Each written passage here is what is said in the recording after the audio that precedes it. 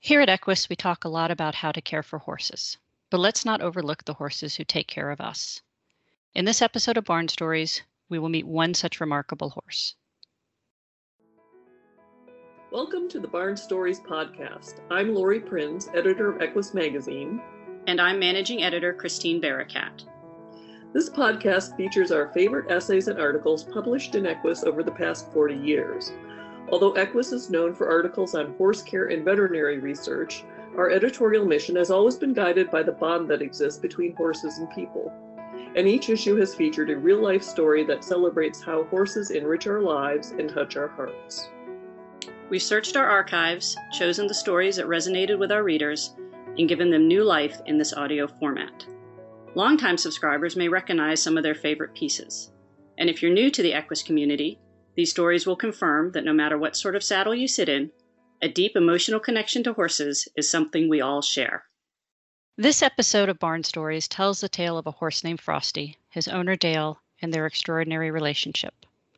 If a strong partnership is built on each half offering the other what they need most, Frosty and Dale are a duo for the ages. Frosty helped Dale regain his mobility after a stroke, and then, when the gelding had his own challenges, Dale stuck by his trusted friend and found a way to sustain and even strengthen their very special bond. I like this story because it's told by a photographer, someone who's trained to observe from a distance.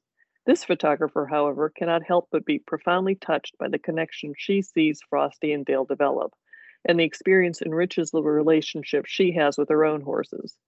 There's just so much to love about this story. I agree. It's incredibly uplifting. So let's listen to The Power of Two, written by Linda Gordon and read by Taylor Autumn.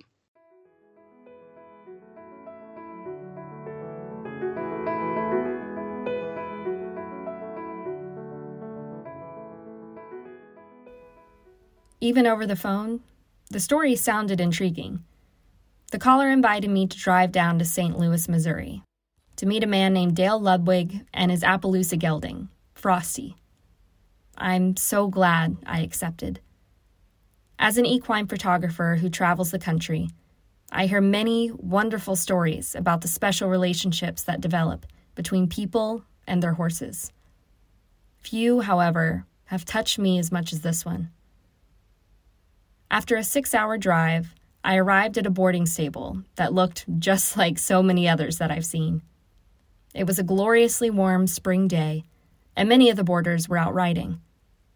The air was full of the sounds of hoofbeats, with the occasional soft whinny, music to a horse lover's ears. I found my way to Frosty's stall and lingered in the aisle as the gelding heard the unmistakable shuffling gait of his friend's approach. He pricked his ears and turned toward the stall door, waiting for Dale to greet him with soft, kind words and the gentle stroke of his hand. Dale Ludwig, now 73, and Frosty, 29, go out on the trails together 6 days a week. But that's only the beginning of their story.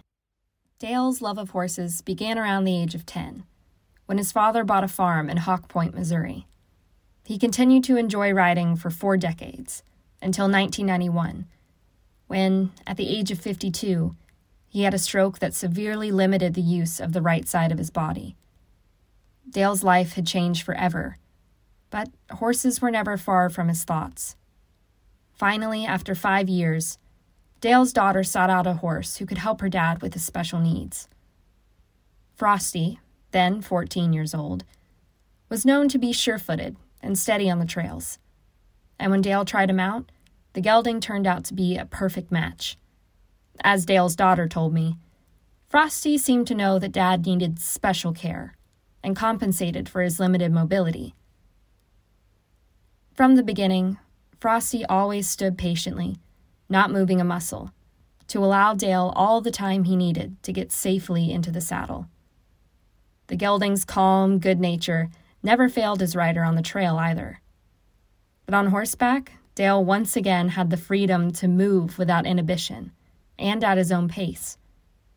The pair spent hours together, wandering through the forested hills of Missouri, across streams, and up to the high bluffs with the breathtaking views that had been out of reach since Dale's stroke. there's never a good time for an injury. Accidents happen, and your horse deserves the best care today science can provide. With PureShield products, you'll be prepared to face cuts, scratches, burns, skin irritations, and more head-on. The PureShield wound care regimen cleans, treats, and protects, ensuring the next time your horse has an injury or skin irritation, you'll be confident you have the best wound care products at hand. To learn more, visit FarnhamPureShield.com, and you'll never look at wound care the same way.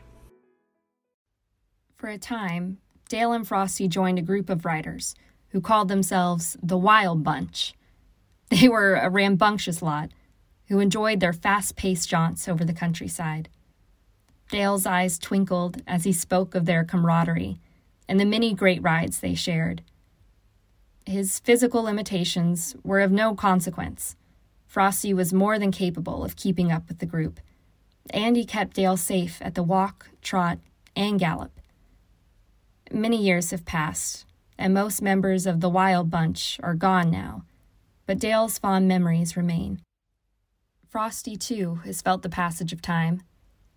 By the age of 26, the gelding had gradually lost vision in both of his eyes.